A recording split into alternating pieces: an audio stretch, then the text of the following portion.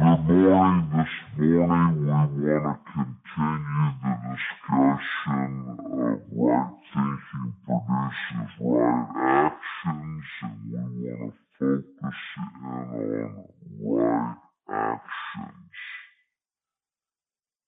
And a great text to consider is Proverbs 24, verses 3 through 4. A house or any organization is built by wisdom and is established by understanding. By knowledge, the rooms are filled with very precious and beautiful treasure.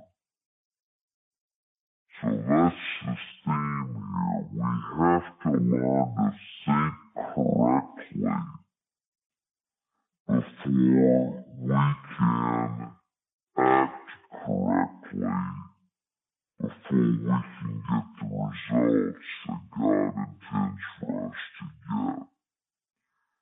And all of that begins with thinking correctly about God, and that is your worldview. Now, when I presented this training, which I presented a few months ago, is available to you on my website. I presented the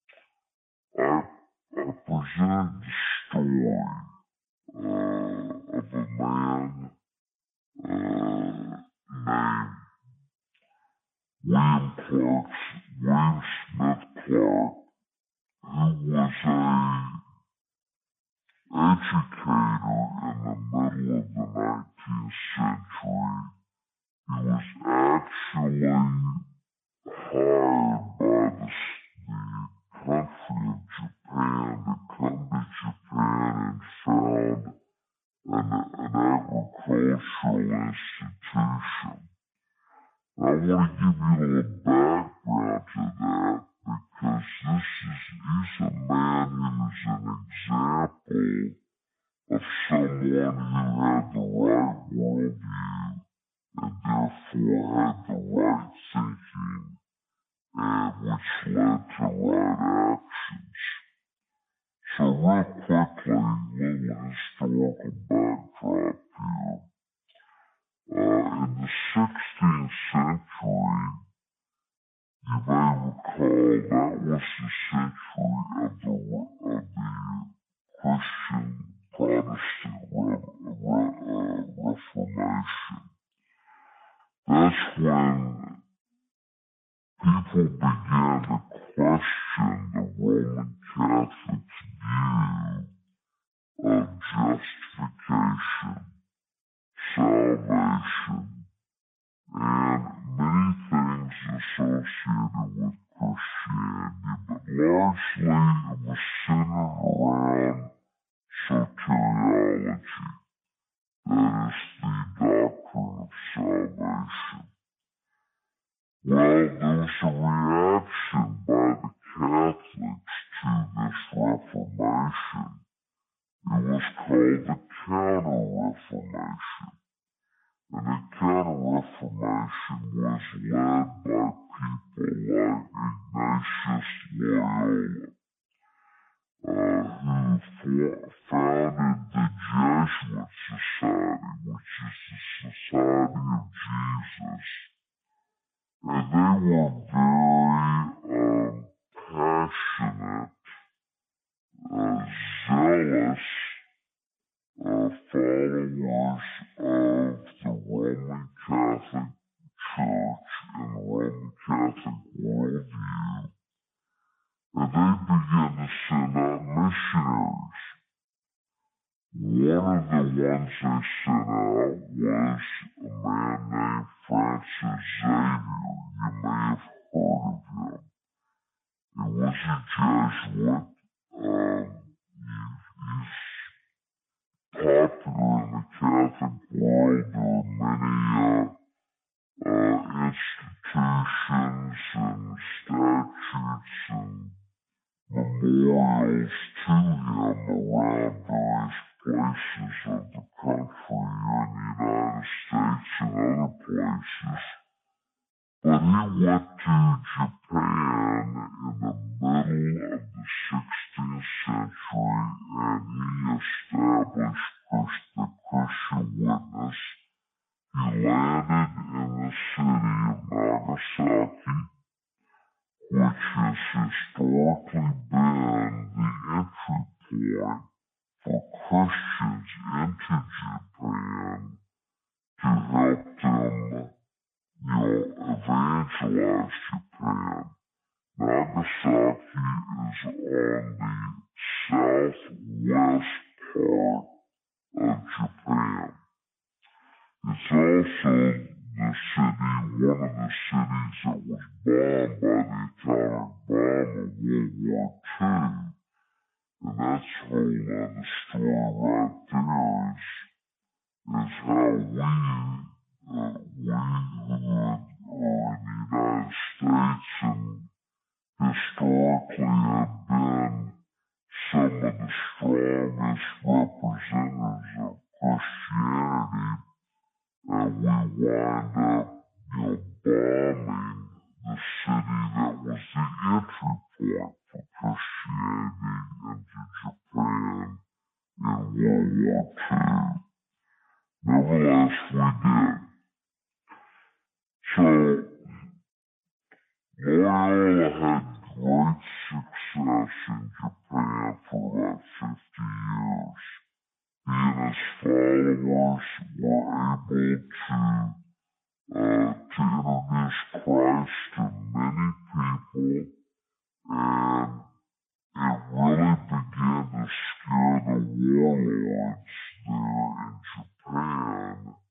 By the end of the 16th century, they were getting very frightened at these people that were now professing faith in Christ.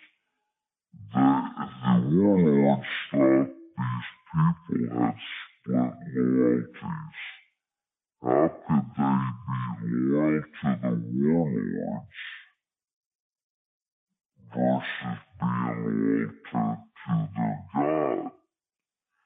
So the warlords decide we'll eliminate competition here. We will ban Christianity. So that's what they did. In the early part of the 17th century, it was banned, and for 250 years, Japan isolated itself from the world.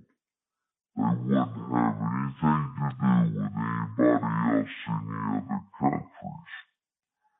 Now, how this impacted things was in the 17th century, we had two other really interesting events happen that are still touching us today.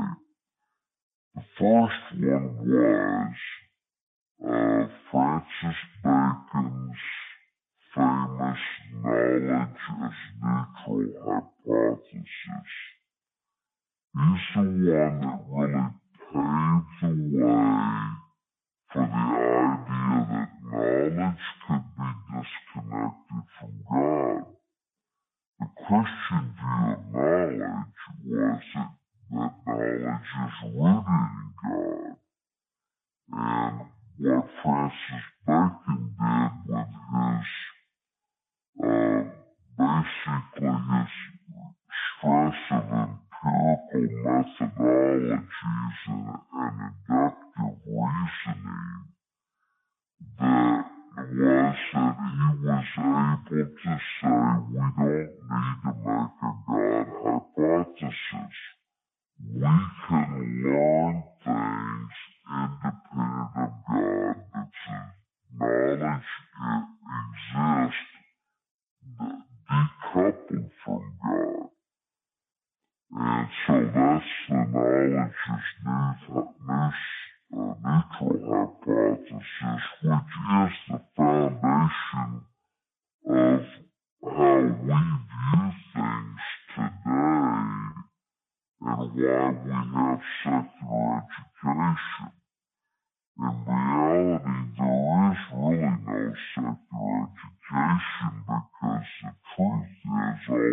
knowledge is rooted in God, and secular education claims that knowledge is not rooted in God.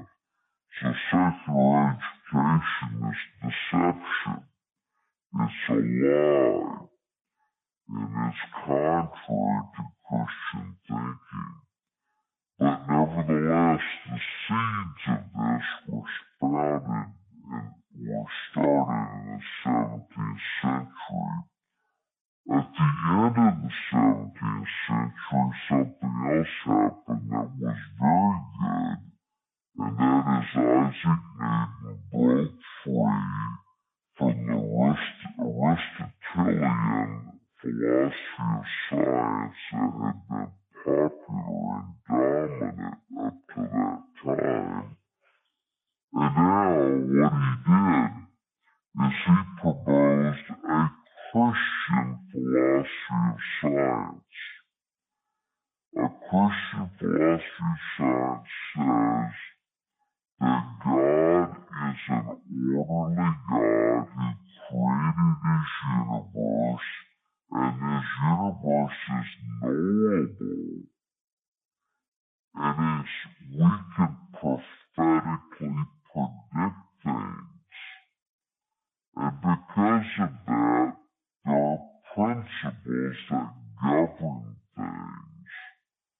And so he developed his principles of gravity and motion that are the foundation of modern physics today, even though we've taken them beyond what he started with and gone into quantum mechanics.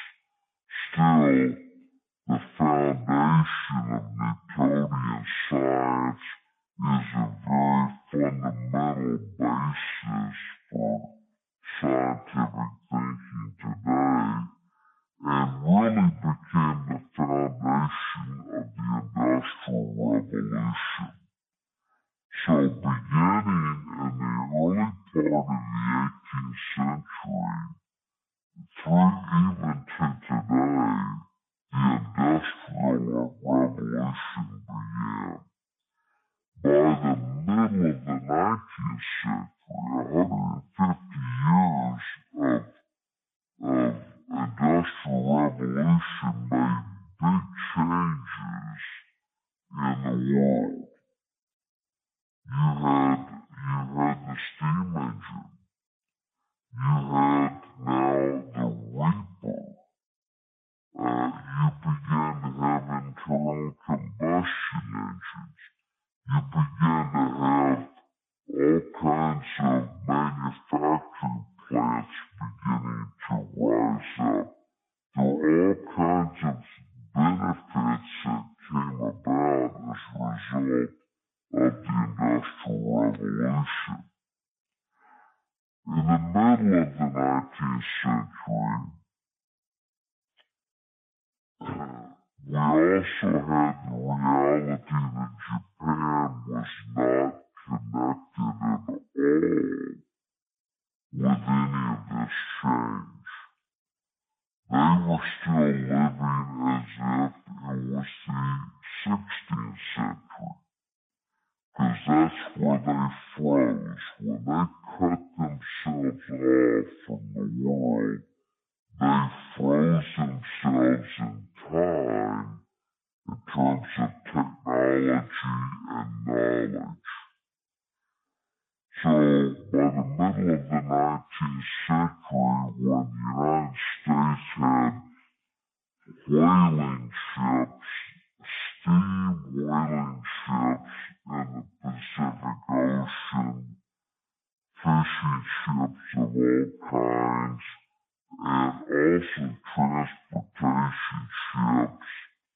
These ships would break down, and sometimes the closest port would be a Japanese city.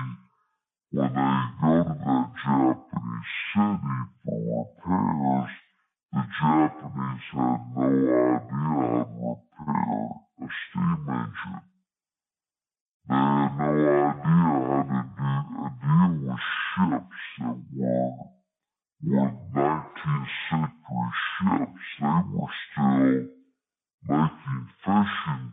vessels the way they did in the 16th century.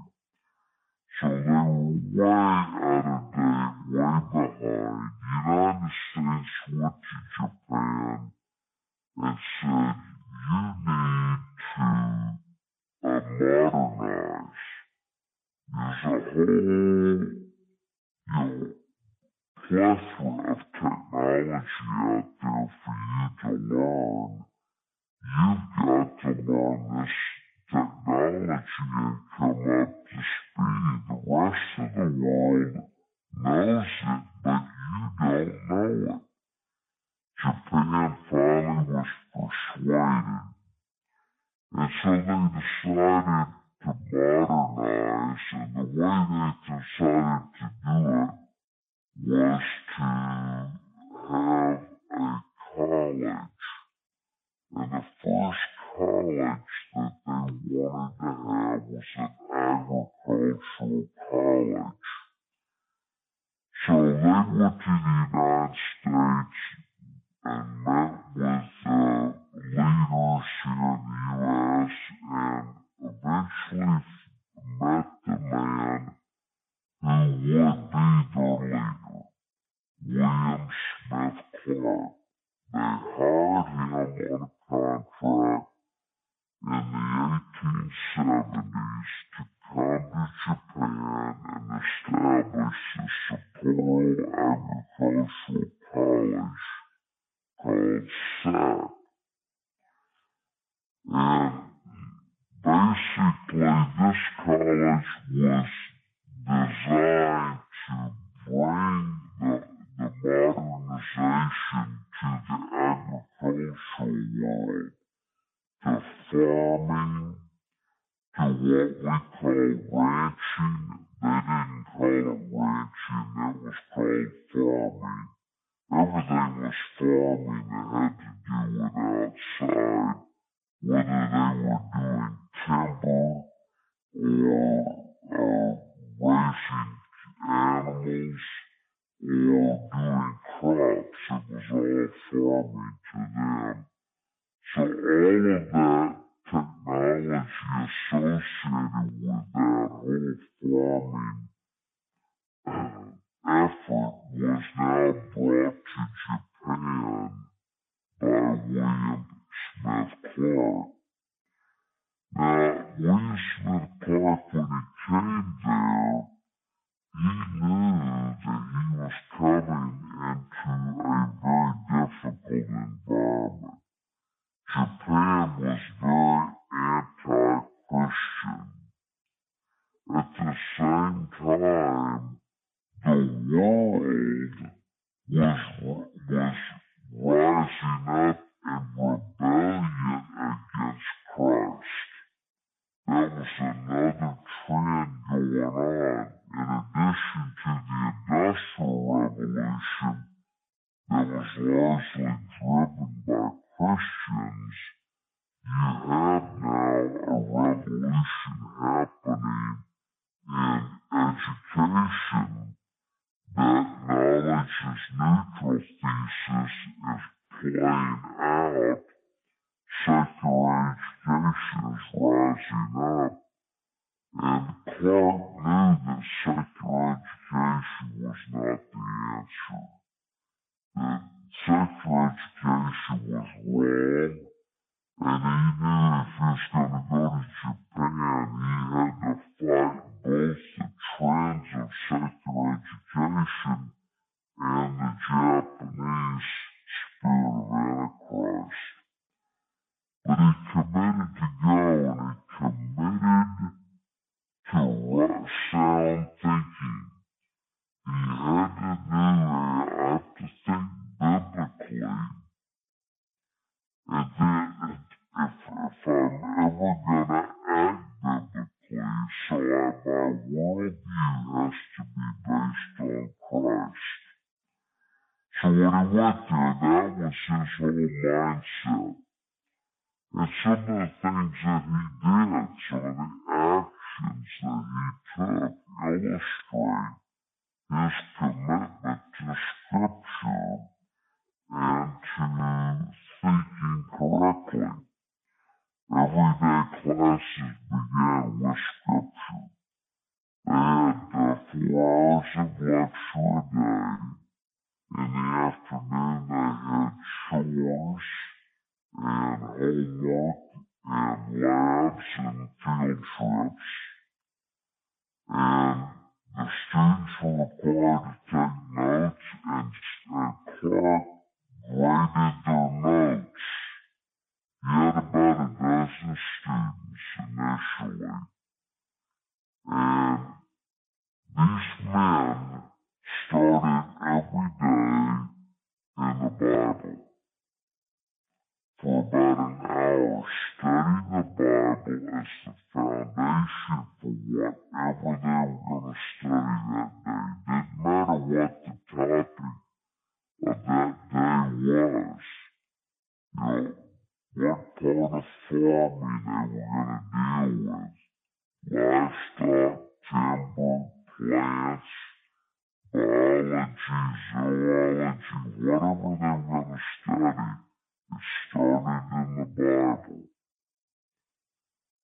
And then went in the afternoon with basically labs and reinforcement activities to help them build on that.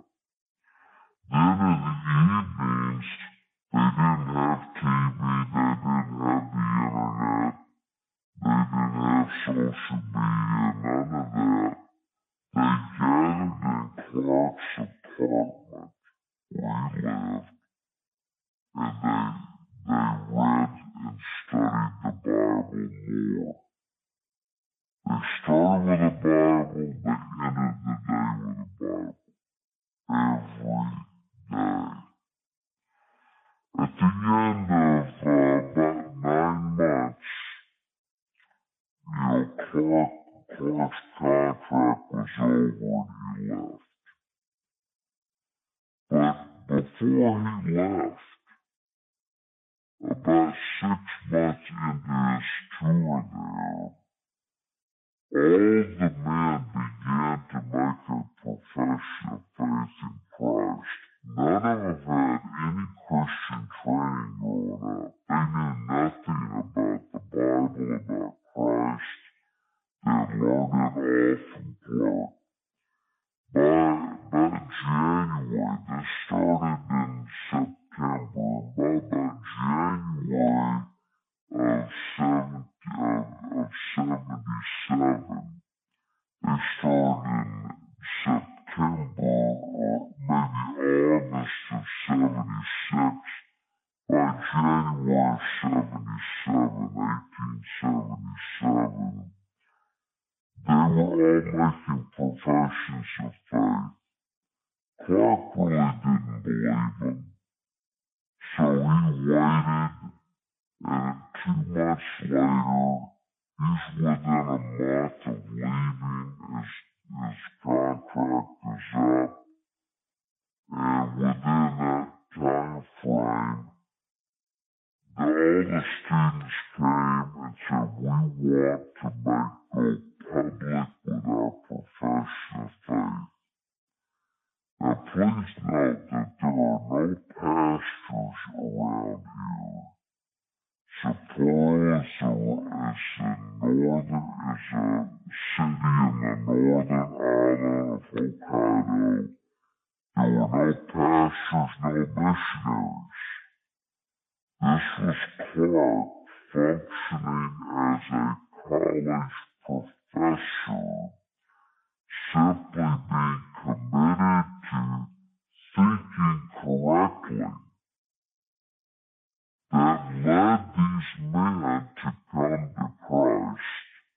And now they're telling Clark, before you leave, we want to sign a profession of faith.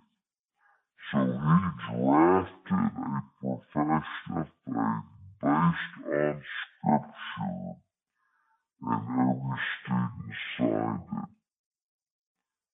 And by the way, Clark brought two spiritual sons with him, and trained those spiritual sons to continue the school after he left. So Clark did a lot of things very soundly because he had started with Christ, and when you start with Christ, you have the capacity to think soundly, and that leads you now the capacity to act soundly. So right thinking produces right actions.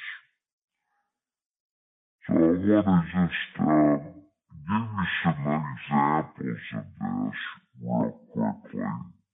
You're familiar with this model that I use to connect spiritual reality to physical reality, where theology drives philosophy, which drives values, which drives principles, which drives practices, which drives results. And theology is your belief about God. And the only correct theology is that Jesus is Lord. There's no other Lord but Jesus. That leads you to systematic thinking based on Christ. That is Christianity. Christianity is a way of thinking correctly because it's based on a correct view of God. That leads to values. These are important traits, the things that are critical for us, the things that we really value are important, the virtues of life, which leads then to ways to express values, principles. You have to take a value, which usually is a one or two word phrase, and put that into some principle. How you gonna express that? And then practices are things you do. Actions, words, and that leads then to the results, what happens. So this is how right thinking works. Now I want to just take that imagery there, and I want to apply that to Galatians chapter 5, verses 22 and 23. This is commonly called the fruit of the Spirit. And you can see I've got a template up here, and you can see I've got on the left the first column says theology, triune God of the Bible, obviously that is Father, Son, and Holy Spirit. That is a unique aspect of Christianity, is a unique view of God. And then the philosophy of Christianity, and specifically what it is to walk by the Spirit. There are many things you could say about Christianity, many aspects of it. So we're going to just focus on one aspect, walking by the Spirit. And we're going to use Galatians 5:22 to 23 to guide us. Galatians 5:22-23 says, "But the fruit of the Spirit is love, joy, peace, patience, kindness, goodness, faithfulness, gentleness, and self-control." It says the law is not against such things. When it says the law is not against such things, it means that the Mosaic law is consistent with these things. And you've got to keep in mind when you read the law in Scripture, particularly Paul's writings, you have to ask, what does Paul mean here about the law? He means here that the law, with regard to helping us in the process of sanctification, is consistent with the fruit of the Spirit. Now, it's very easy to view the law as a negative thing because we have been delivered by grace through faith to Christ. We're no longer under law, we're under grace. That is very true. But you have to understand what he means by that. When he says that, he's saying you're no longer under the law as a means for the entrance into the salvation process. The entrance into the process of salvation is regeneration. It's the sovereign work of the Holy Spirit. No one self-regenerates. No one can regenerate anyone else. We are regenerated by the sovereign work of God. The only way anyone else, we know anyone has been regenerated, is we see the fruit. And the fruit of regeneration is, first and foremost, faith. People begin to express faith in Christ.